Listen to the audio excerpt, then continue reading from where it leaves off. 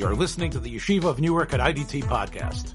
I'm your host and curator, Rabbi Abram Kibalevich, and I hope you enjoy this episode. 40 years, Rov. This is Emeritus Rex. I'm Avram Kibalevich, and I'm here with Rabbi Reuven Yeshua Pupko.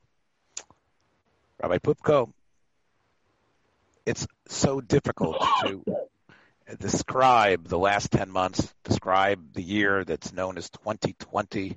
This soon will be in the back of the back headlights. But one of the factors, the twin factor, according to many with COVID, is the reexamination of, especially in the United States, of the pervasive, and some will say even systematic, inherent racism. And much of what we've heard from the president-elect is that this country needs to heal and change and needs to react and fix and push the country out of this systemic racism. But it really isn't just Joe Biden's election. As George Floyd's death indicated, there was an incredible amount of hurt, pain, a sense of frustration. The New York Times piece, the 1619 Project, I believe, indicating that America is really built on slavery. Now, I know that in many ways Canada doesn't necessarily share that history, but I think that as a North American rabbi, you are also, in a way, in the spotlight about what are we doing in our shuls, what are we doing in our communities. We know that there have been a number of attempts to come to terms with the Black Lives Matter movement. We know that there have been a number of forums, there's been a number of conversations that have happened. And before you respond, I want you also to give us and many of the people listening a sense of how we are to deal with a lot of the ugly anti-Semitic aspects that we are hearing, that we have heard and continue to hear from members of the Black Lives Movement Matter. And we've talked a lot about COVID, we've talked a lot about the vaccine. Is this a Jewish matter? Is there something that you and the other rabbis of synagogues can do in a real way to respond to this? So go ahead. It's very relevant. There are many different doorways into this conversation, many different. I would say that this presents a very profound challenge to the Jewish community. And it presents a profound challenge not only because of some anti-Semitic incidents associated with Black Lives Matter. You had synagogues and Jewish stores that were vandalized in Los Angeles. You had it happen in Washington and other places where these riots took place. We also know that before COVID, the number one issue on the Jewish agenda was anti-Semitism. And there was this profound denial of the source of a lot of that anti-Semitism. You had Jews being violently assaulted on the streets of New York, seemingly every other week. And Bill de Blasio coming out and saying it's white supremacists. And then even the New York Times reporting that the captain, the head of the hate crimes unit in New York, said that not a single perpetrator of the anti-Semitic violence on the streets of New York in 2019, in early 2020, that not a single one of them was a white supremacist. All of them, in fact, came from minority communities. All of them came from minority communities. Let me just interject. I knew you if you weren't going to say it, but since it's so close to where I'm sitting, the Jersey City attack. Right. I was about to say the Jersey City attack. Right. The attack at Muncie on Hanukkah, those were attacks carried out by African Americans. That the violence perpetrated in urban America by African Americans against Jews and probably continues to be a serious issue. Again, COVID put a blanket on a lot of it, but there was terrible violence, and yet people continue to use anti-Semitism as a weapon against their political adversaries. So Bill de Blasio will call it, generated by Trump and white supremacists, right? The fact is, in this bizarre world in which we live, anti-Semitism is exhibited by the extreme left and by the extreme right. The extreme right is generally more violent than the left. The extreme right is Pittsburgh, is San Diego, those synagogues where people actually died and were murdered. That's the extreme right. That's white supremacists. When you had white supremacists wanting to maintain the statue in Charlottesville of Robert E. Lee, I think it was, and demonstrating, and for some crazy reason, what are they chanting as they march around that Civil War era statue? What are they chanting? They're chanting, "Jews will not replace us." Now, I don't think your Zayd, and I know my Zayd, were not involved in the Civil War. I mean, what that has to do with us, I have no idea. Yet that was the slogan. The idea that Jews, and what, again, I'm not sure people understand what Jews will not replace it mean. When white supremacists say that, they don't think that Jews are replacing whites. What they think is that Jews are involved in this crazy conspiratorial plot to bring immigrants into the country to replace the whites. That's what it means, and that's what the shooter in Pittsburgh believed. So the extreme right, we know how dangerous they are, but the extreme right doesn't really have a platform. The extreme right is not granted legitimacy. The white supremacists are not accepted in civilized society. Leftists who will say horrible things about the Jews and about the state of Israel are granted platforms and are, in fact, accepted into civilized society. Al Sharpton, who ran two violent pogroms against Jews, one at Freddie Fashion Mart in Harlem, and better known, the Crown Heights riot, would end up in the murder of Yankel Rosenbaum, where he's screaming about Jewish diamond dealers, was given a show on MSNBC. And then forgiven by the Reform Movement of America and the ADL for reasons I'll never understand. Ralph Warnock, who is now running in Georgia, in the early January, for the Senate seat, one of the two Senate seats that are up in Georgia because no one passed the 50% threshold in November. Ralph Warnock has preached like Jeremiah Wright, in Chicago, against Israel repeatedly. Talked about Israelis using Palestinian kids for target. I mean, crazy things. And 120 Reform rabbis come out and endorse it. I mean, so there is a serious problem that the left has in understanding its anti-Semitism. And not only that, now, I know you can accuse me of having conflated two things. Is a black teenager who hits a chassid in Borough Park, is that left-wing anti-Semitism? Obviously, it's different. I don't know what calls that, but there's no question that the violence, the pervasive violence that goes on in urban centers, perpetrated by blacks against Jews, is something that people are in denial about. Now, the other phenomenon, of course, is the left-wing anti-Semitism of the likes of Rashida Tlaib and Ilhan Omar and others on the left, and Linda Sarsour. I mean, you read about what happened in the women's movement after Trump gets elected. There's this big women's march. And the flagrant, flamboyant, persistent, ugly anti-Semitism that was articulated in those planning meetings, which has been now copiously detailed, which led to resignations. And it was, again, a horrific and a scary story. The most recent story was this internet group that for 3 months expelled any Jew who said something nice about Israel, and the Los Angeles-based women's internet group.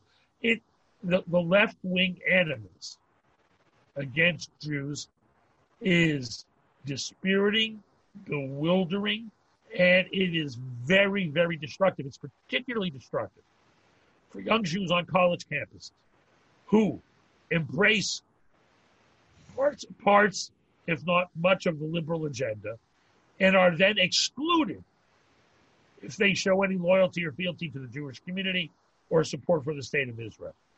Because if you are in any way identified with the defense of the state of Israel, you are persona non grata in these enlightened circles of the woke. And that has a devastating impact. We had it here in Montreal, McGill University. It's happened in many universities in the States, where people who are who are running for positions of student council are told they cannot be there because they went on a birthright trip. They cannot be there because they posted something pro-Israel on their Facebook page or Instagram. That's the reality. And I think what people also don't realize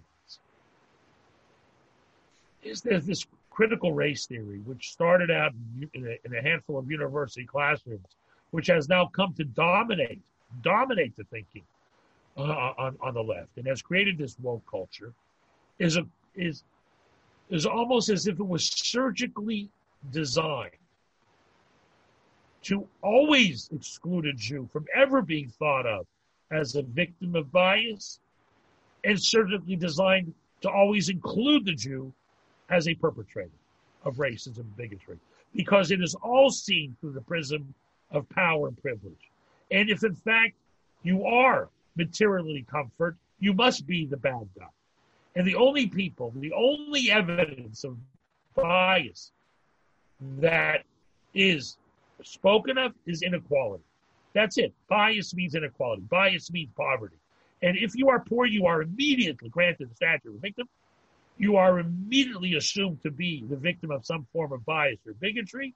And if you are someone who does have material security, then you not only are made to feel guilty about it, you have to confess your sins, and you are now part of the problem of white privilege. And, I was in a debate with somebody at McGill University about this a few months ago, but somebody accused me of enjoying white privilege, and I said to them the following. It's a bit of a non sequitur, but I think not. I said, let me explain something to you. Jews lived in Poland for 800 years. 800 years. And no Pole in the history of the Jews in Poland, when they used the word Pole, ever thought of a Jew. When they wanted to talk about a Jew, we know what they said. They said Jew. Jews lived in Russia for hundreds of years. And when Russians used the word Russian, they never thought of a Jew. When they wanted to talk about us, they used the word Evrei. Jews lived in Arab lands for not just hundreds, but many, many years. And when they used the word Moroccan or Algerian or Arab, they never thought of a Jew. When they wanted to talk about a Jew, they said Yahud. And I said, when a white supremacist use the word white, trust me, they don't think of me. This is a bizarre phenomenon that Jews are now, accused of enjoying white privilege. So we live in a very difficult time where, because of critical race theory, because of the woke culture, Jewish kids are made to feel guilty for the fact that with self-reliance, courage, dignity, and persistence, the Jewish people accomplished so much. And if you use the words like achievement, you are now accused of being a racist. If you say you can't judge people by the color of their skin, by the content of their character, as Martin Luther King did, you are now a racist. If you lecture the black community on black self-reliance and on the necessity for blacks to take responsibility for their families, like Barack Obama did less than 5 years ago, you'd be today accused of being a racist. So we live in a strange time, a difficult time. Yeah, so you definitely took an interesting opening into this subject. I say you probably took like a steamroller and basically smashed the complete question down, and you flattened it into an all-pervasive discussion of the left, which, of course, I think this is definitely part of. And, I was sitting here, mesmerized by your skill in doing this, Rabbi Pupko. But what I would... What I would respond to is the following. Yes, we, and I'm going to quote someone you're going to be very surprised, Rabbi Eli Brudny, who has become somewhat of a speaker for the Gedolei Torah, Rav Shmuel Brudny's son, a young man, really our age, who has really become a person of very, very great significance before COVID, as we were in the Jersey City aftermath, spoke about and wrote about the necessity for the frum community to own up to its racism. 100%. Now, and that's part of what I wanted to put on the table. The very wonderful neighbors in Jersey City of the yeshiva there, who they got along with, but were black. Many of them, sort of, as much as they didn't have an animus in a violent way, and they expressed an understanding of the frustration of those murderers who came in to kill Hasidic kids.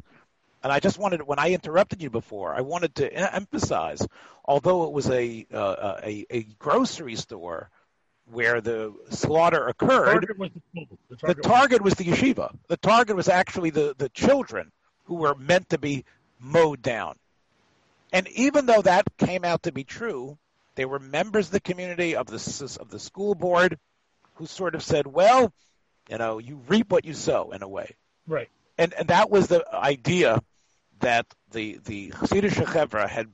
And let's talk about, for our listeners who don't live in Jersey, who don't live in New York, who don't know, there is a need to spread out of the Williamsburg or any of the centers in Brooklyn, in New York. And Jersey, which is just across the Hudson, is a place where that could happen. And Jersey City is right there. And therefore, they came in and bought up real estate. They bought up homes. But as Rav Eli Brudny said, there was an attitude that still remained, an attitude of dismissiveness, an attitude of that needed to be worked on. Right. And you and I know, we talked about this when we speak about our shared history in Ner Yisrael, which, although it was 50 years ago, or whatever it was, we know that it was infused with a racist tinge. And there was and we talked about... Okay, here's what I would say. So well, let me just finish my point here after your steamrolling. But I just wanted to say that yes, it's unfair to paint us with that brush. It's unfair to say we're the man.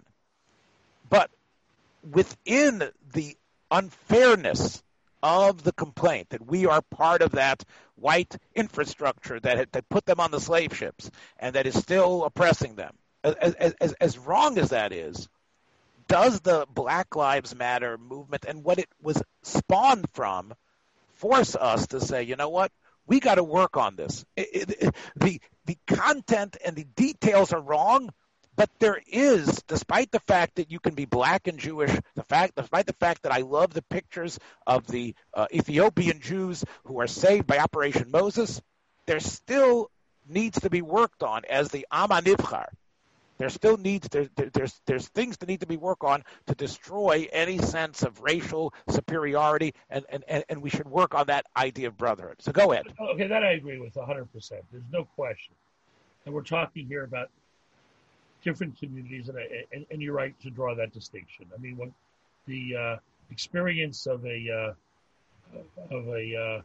young Jew in the Midwest who goes to a college campus and is confronted by the notions of white privilege and intersectionality is a very different experience than of a Jew in urban America. And there's no question that the Orthodox community has a problem with racism. But I want to define that problem. When we were kids, racism meant being able to live where you want to live, go to school where you want to go to school, and work where you want to work.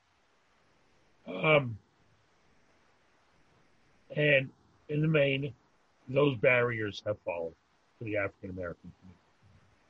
Social racism continues to exist. There's no question. And there's no question that the way blacks are spoken about in the ultra-Orthodox community is very ugly. Is very ugly.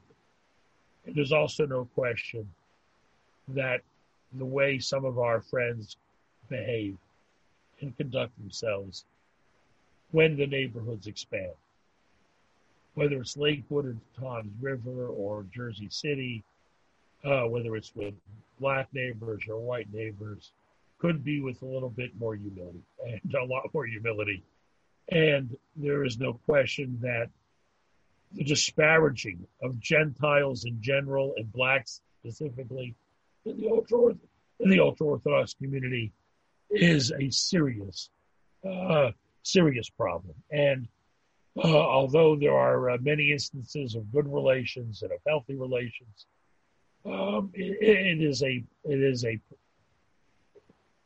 it's pervasive, if not systemic, in the ultra-Orthodox community. It is the racism, and it's ugly. Some of it's very ugly. I have to say, and I don't like to say nice things about Chabad, but in this case I will. In Crown Heights, after the riots in the 90s, there were enormous efforts made by members of the Chabad community to repair relations with the black community in Crown Heights, and that's really a model. That's really a model. They've really taken great steps towards reconciliation. Really great steps. But it's from the Parshas Shavua. I'll tell you, Parshas Vayigash is the story of how a Jew named Yosef is. By the way, you're only half on the screen. You should be more on the screen. You're making me nervous. How Yosef becomes the face. I am I'm listening with open ears. Believe me, I'm right here. And I wasn't worried about that. I was worried about the visuals. And so Yosef becomes the one who takes all the property away from all the Egyptians. They all become serfs in a sense. Although it's a pretty good serf deal, you get to keep 80%. And that, by the way, is how many people explain anti-Semitism in America. That means in the riots around Martin Luther King's assassination, many Jewish stores were vandalized. And sociologists would talk about how Jews have become frontline capitalists, right? The WASP is sitting in the offices of Chase Manhattan on 6th Avenue, and the Jew is the one behind the counter in the dry cleaners, liquor store, and the clothing store. We're the frontline capitalists. So we became the face of American capitalism in urban America, and especially in places like New York and Chicago and St. Louis and Philadelphia. So the animus of the African American against the white power structure, the first target became the Jew, of course, in many cases. But again, that's a whole different phenomenon of what we're talking about, because what you spoke of with great eloquence and precision is absolutely correct. It's unarguable. There's no question that in the Orthodox, particularly ultra-Orthodox community, there is a serious problem. And Rabbi Burndy's right. He's absolutely right. Those children were raised with lack of regard and respect for African Americans. They're spoken about in disparaging terms. And although there is no alternative word in Yiddish, the word they use is an ugly word today. It's almost like the N-word. If using that word for an African American who knows those words because they get familiar with it. I mean, again, technically it's not, but it is. Right. Linguistically it's not, but it is. In other words, no Hasidic Jew ever turned to his child and says, "I love you like I love." Right? It's never used in a positive. It's used pejoratively. Let's be blunt. It is. When I hear that word from a 95-year-old, all right, it's slightly forgivable, because the fact is there is no other word in Yiddish. There is no other word in Yiddish, right? And that's the word. And the word is. I'll tell you. My grandmother did not use those words. She did not use the word schwarze or shocher. She didn't use those words. I'll say them. I'm not afraid. I'm the podcast. Oh, I won't say it. Yeah. Well, but I said my grandmother did not use. She used the words, and remember, my dad was a slumlord, and I actually grew up in a neighborhood that became increasingly mixed, and then almost totally African American. They were a lot of my good friends when I was growing up. But my grandmother would say the Tziganers. A Tziganer is a gypsy. You know what a Tziganer is? Yeah. Like the gypsies. Like she didn't. The Tziganer is Kuman. In other words, these were people. No, but when I heard the word Tziganer, I misunderstood it because I heard it as a kid. I always thought it meant like somebody. I thought it was like almost like the Yiddish equivalent of freeloader. Yeah, a gypsy, somebody who's not really doesn't have a place. That was her term always, the Tziganos. Oh, yeah? And that was more of a description, I guess, of the economic, social status that she saw, not their skin color, the Tziganos. But I'll tell you, I mean, listen, many of the civil rights leaders that we grew up with and listening to were alumni of schools called the Rosenwald schools. I mean, you have some connection to Chicago. Julius Rosenwald was one of the founders of Sears Roebuck. Made a lot of money. Where did he pour his money? Into philanthropy to assist young blacks in the South. And he built a whole network of schools in the South for African American kids, which was a trigger to a lot of achievement. And we know Schwartz and Goodman, the only white people ever killed in the civil rights movement, are two young Jews from New York who went down to organize in Mississippi, yes. Rights. And we know there's a long history of Jews supporting the civil rights movement. The NAACP was founded in the offices of a Jewish organization. We all know that, or we should all know that story. But there's no question that Jews are of the least racist Americans. But there's no question there is a serious problem of racism in the ultra-Orthodox community.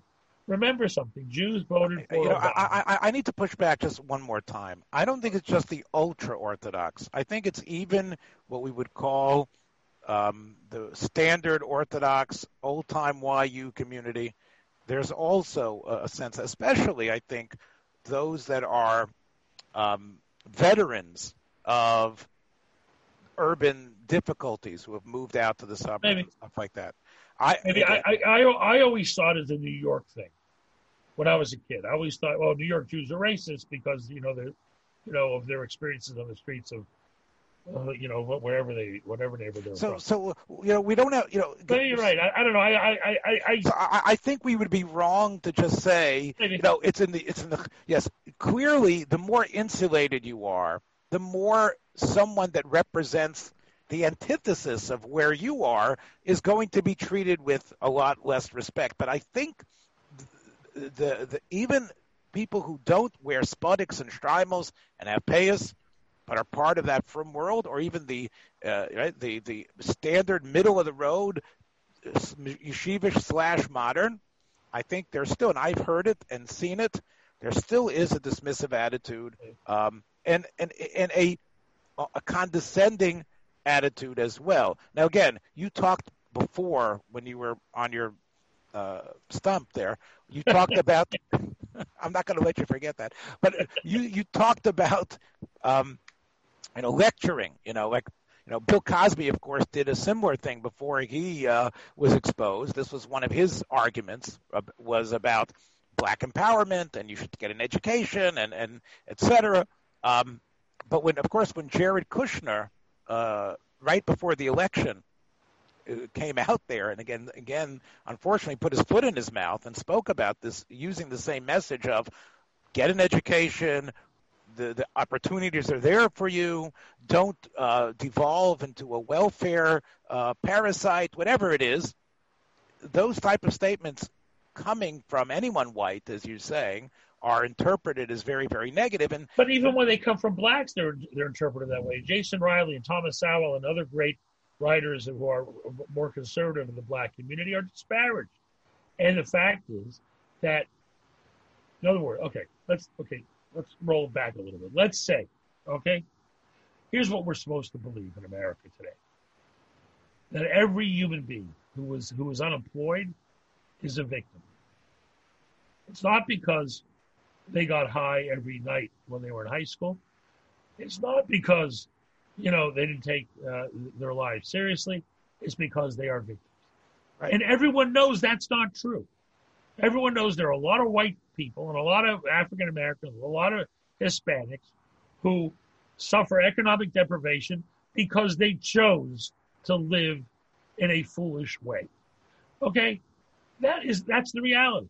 That's the reality. However, you're not permitted to say that. We have to assume everybody who's unemployed worked really hard in school and tried to get a job and always showed up on time for work and did everything right. But the system, the man put them down. Right. And the system, of course, and it's not true. Right. And it's not true. Right. So, right. You're not going to get an argument from me. I agree with you. My question, though, is, and you sort of answered it, I think, you don't, for example, in your shul, if everybody gets the vaccine and everything's going to go back to normal, is Rabbi Pupko going to run some race sensitivity programs? Are you going to address this? Are you going to have a night in the shul to put this on the table, or do you think it's completely trumped up type of thing? I'm sorry for using that term, but it's not. Listen. Montreal's different than New York, but here's what I will say: is that this issue is not a hot issue in Montreal. It's not. There's a black community in Montreal. Of course, we have very good relations with the black community. They've been in my show. I've cooperated with them on many issues. There is complaints about the police, but again, with the numbers and the pervasiveness is nowhere near to what anything is in the States. Not even comparable. But I know that I've heard the racism. I've heard what you've heard. You know, I remember you mentioned Operation Solomon, right, or Operation Moses, when the Ethiopians came to Israel, and I gave a wonderful speech about. When I say wonderful, it was wonderful that it happened. I gave a speech about that wonderful phenomenon. I wasn't praising myself. At least it was accidental.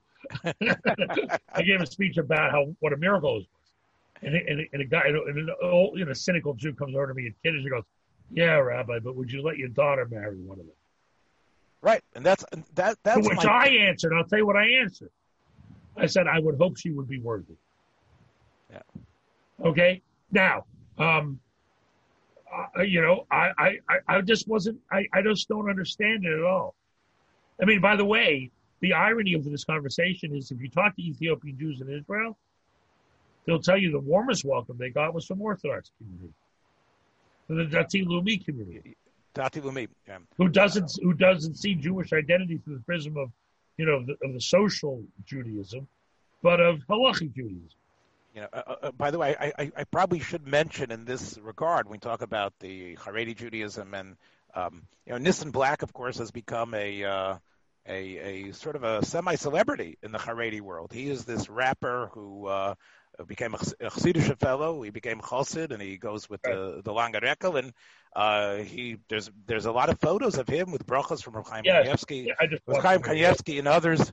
So, it's clear to me that Rav Eli Brudny is tapping not only on the truth about the reality, but also about the possibility of us coming to terms with it and recognizing it. I mean, ultimately, despite the fact that Jews were slave owners and slave traders, and you said they were frontliners. Yeah, but one second.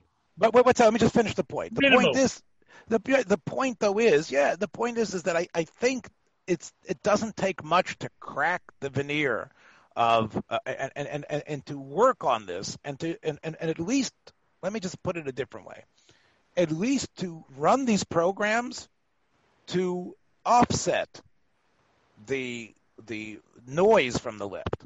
So, I would say, again, if I would be you, and I would have the type of influence you have, and would be able to speak to my colleagues in the rabbinical world in the United States, I would say it's a great thing to run these programs. And it's a great thing to bring African Americans into the shul. It's a great thing. And even though there's a lot of left-wing lies about what the U.S. is and what systemic racism is, if we fight that, if we push back in a vocal way, we're going to be seen as part of the problem. So that's the problem. The problem is the minefield that people have is, well, if I do a thing on racism, that means I'm Black Lives Matter. That means I'm anti-Trump. That means I embrace the Black Lives Matter manifesto on Israel, which is, again, the only foreign country they ever spoke about has been Israel. So there are problems there, although they've now repudiated it, or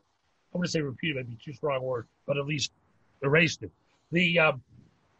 Here, it's become politicized to the point where it's taking sides, and we should try to detach ourselves from the politicization of the issue and still speak the words that we as a Jewish people should always have spoken, which is, in fact, that every human being on God's earth is created in the image of God.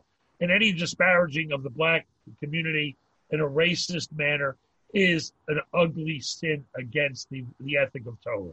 There is no question. And if we, and if we verbally disparage, that is an affront to what we believe in. However, we have to do it detached from two things. Detached from the politicization of the left, which seeks to package the anti-racist movement in a way which politically harms us and isn't historically accurate, like the 1619 Project and everything else. We have to speak the truth.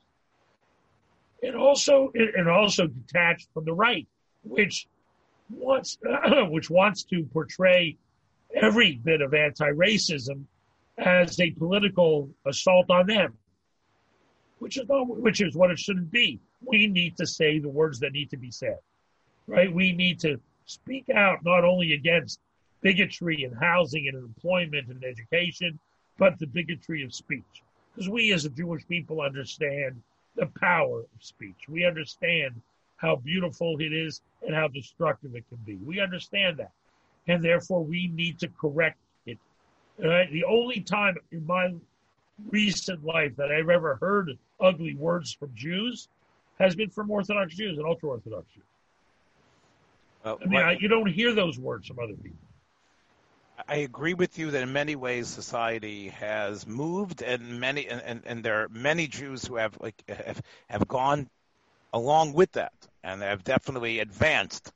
And even if we would say we don't need it, but I think once that flag was raised, whether it was right to be raised or not, like I'm sort of like a scared guy. We've got to go out there and put the flag up of anti-racism. And we need to actually, what did we do? We ran a forum about understanding the African-American experience. Good job, okay? We showed Amistad. We showed 12 Years a Slave. Whatever it is we did, we need to be part of that program because, like it or not, that is the zeitgeist. And I don't think we can fight intellectually about it because, especially with Biden as the president. So in my mind, we don't lose anything. What we do is, Listen, you're talking about political pragmatism, with which I can't argue, but I would just say from a principled position, we should not tolerate the disparagement on the part of our co-religionists, the disparagement that is still too frequent. We can't permit it. We cannot permit the disparagement of the African American community. We know what it means, and therefore we need to do better. We know, again, we know that's the ethic of Judaism. We know what it means to be the outsider, the one who's alienated and disenfranchised, and we're supposed to take that feeling and make sure it doesn't happen to other people. Well, that's what we have to do. But it doesn't mean buying into the political agenda of people with whom we cannot agree, and it doesn't mean being silent because we're afraid that it associates us with that agenda. We have to say what's right, ignoring the spin from the right and the spin from the left. We have to say what's right. You can be an anti-racist Republican. I think there's, as you said, the minefield is so extreme. The Geiger counter is so sensitive that it's. And I don't think that we should be coward into parroting inane wrong things that constantly say how evil we are. But on the other hand, I am worried, and maybe this is where I just to sum up here. This is where we really miss someone like Jonathan Sachs or someone like that. Right. Maybe someone who would be able to channel that intense beauty of our religion and to be able to express it in a way where the left's constructs wither away in comparison. Right? Listen, I'll tell you the problem I've had. The problem I have is the following. Is that, let's say you want to collaborate with other Jews. on the Black Lives Matter issue or racism in general. The problem is too many of people we love but are in a different political persuasion, on the left, insist on saying things that we can't tolerate, or at least I can't personally. I can't tolerate someone telling me that we Jews have to admit our privilege. We Jews have to admit we're this. These flamboyant acts of penance and confession that the left insists on in this woke culture, it to me is false. It's offensive, and it's again historically inaccurate. I can't. I just can't. However, with equal fervor, with more fervor, I can't tolerate our friends in the Orthodox, ultra-Orthodox community who use words that are obscene, who believe things that are just wrong and un-Jewish, and behave in a profoundly inappropriate way. So we, as the two normal Jews left in the world, you and I, right, have to learn how to speak with vigor against racism without buying critical race theory, and with honesty and confront, the voices on the in the Orthodox community that again are disfigured by their own racism.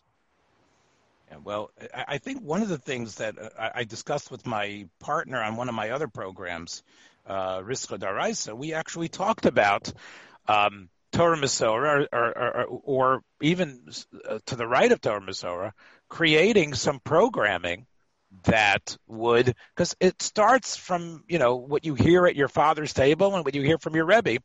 And there needs to be, I think that can be crafted in a way that's quite normal and pleasant. I'll end with one little anecdote. In my rocking career, I don't know if that was the right word, but in my career that has been buffeted around in many places, I once served as a secular education teacher in one of the Hasidic schools in Brooklyn, not far from where you used to live, where I would come to your house often, on Coney Island Avenue and Avenue L. Oh, yeah. And that's where the school was. And during the week of January preceding Martin Luther King's birthday, I ran programs for these kids where we did a number of workshops and worksheets and discussions. And this was a program that was sanctioned by the state. It was called Section 1. And, I took kids out of their normal classroom. Right. And the monitor from the city, the state or the city, came to observe my classroom. And she said to me, she says, I've been doing this, you've had this programming here for, 10, 15 years. This is the first time I have ever seen a teacher teach about Martin Luther King and teach about these subjects. And this is what I'm referring to. And that is something which I think can be, with people like Eli Brudny and others, I think it's something that can be accomplished. And I think it will, with education, with understanding, with movies about Operation Moses and Solomon. I think that change will occur. And I have faith in your ability to be articulate and to be passionate. I'm not sure if I have as much faith, Rabbi, in what's with everyone else. I think this is the type of thing that this is going to be a struggle, and I think I'm worried about being able to push back in a way that we don't get tarnished with that terrible brush. And believe me, it's ugly to have to accept a lie, but I'm not sure who can be the spokesman to be able to make it clear. And in that sense, I guess we're going to have to sort of hope for the best here. So that's it, my friends, for Emeritus Rex this week. We hope to see you next week, and have a decent Nittel Nacht Take care. Be well. Thanks for joining us for another episode from the Yeshiva of Newark at IDT Podcast. Be sure to subscribe on your favorite podcast app so you don't miss a single episode.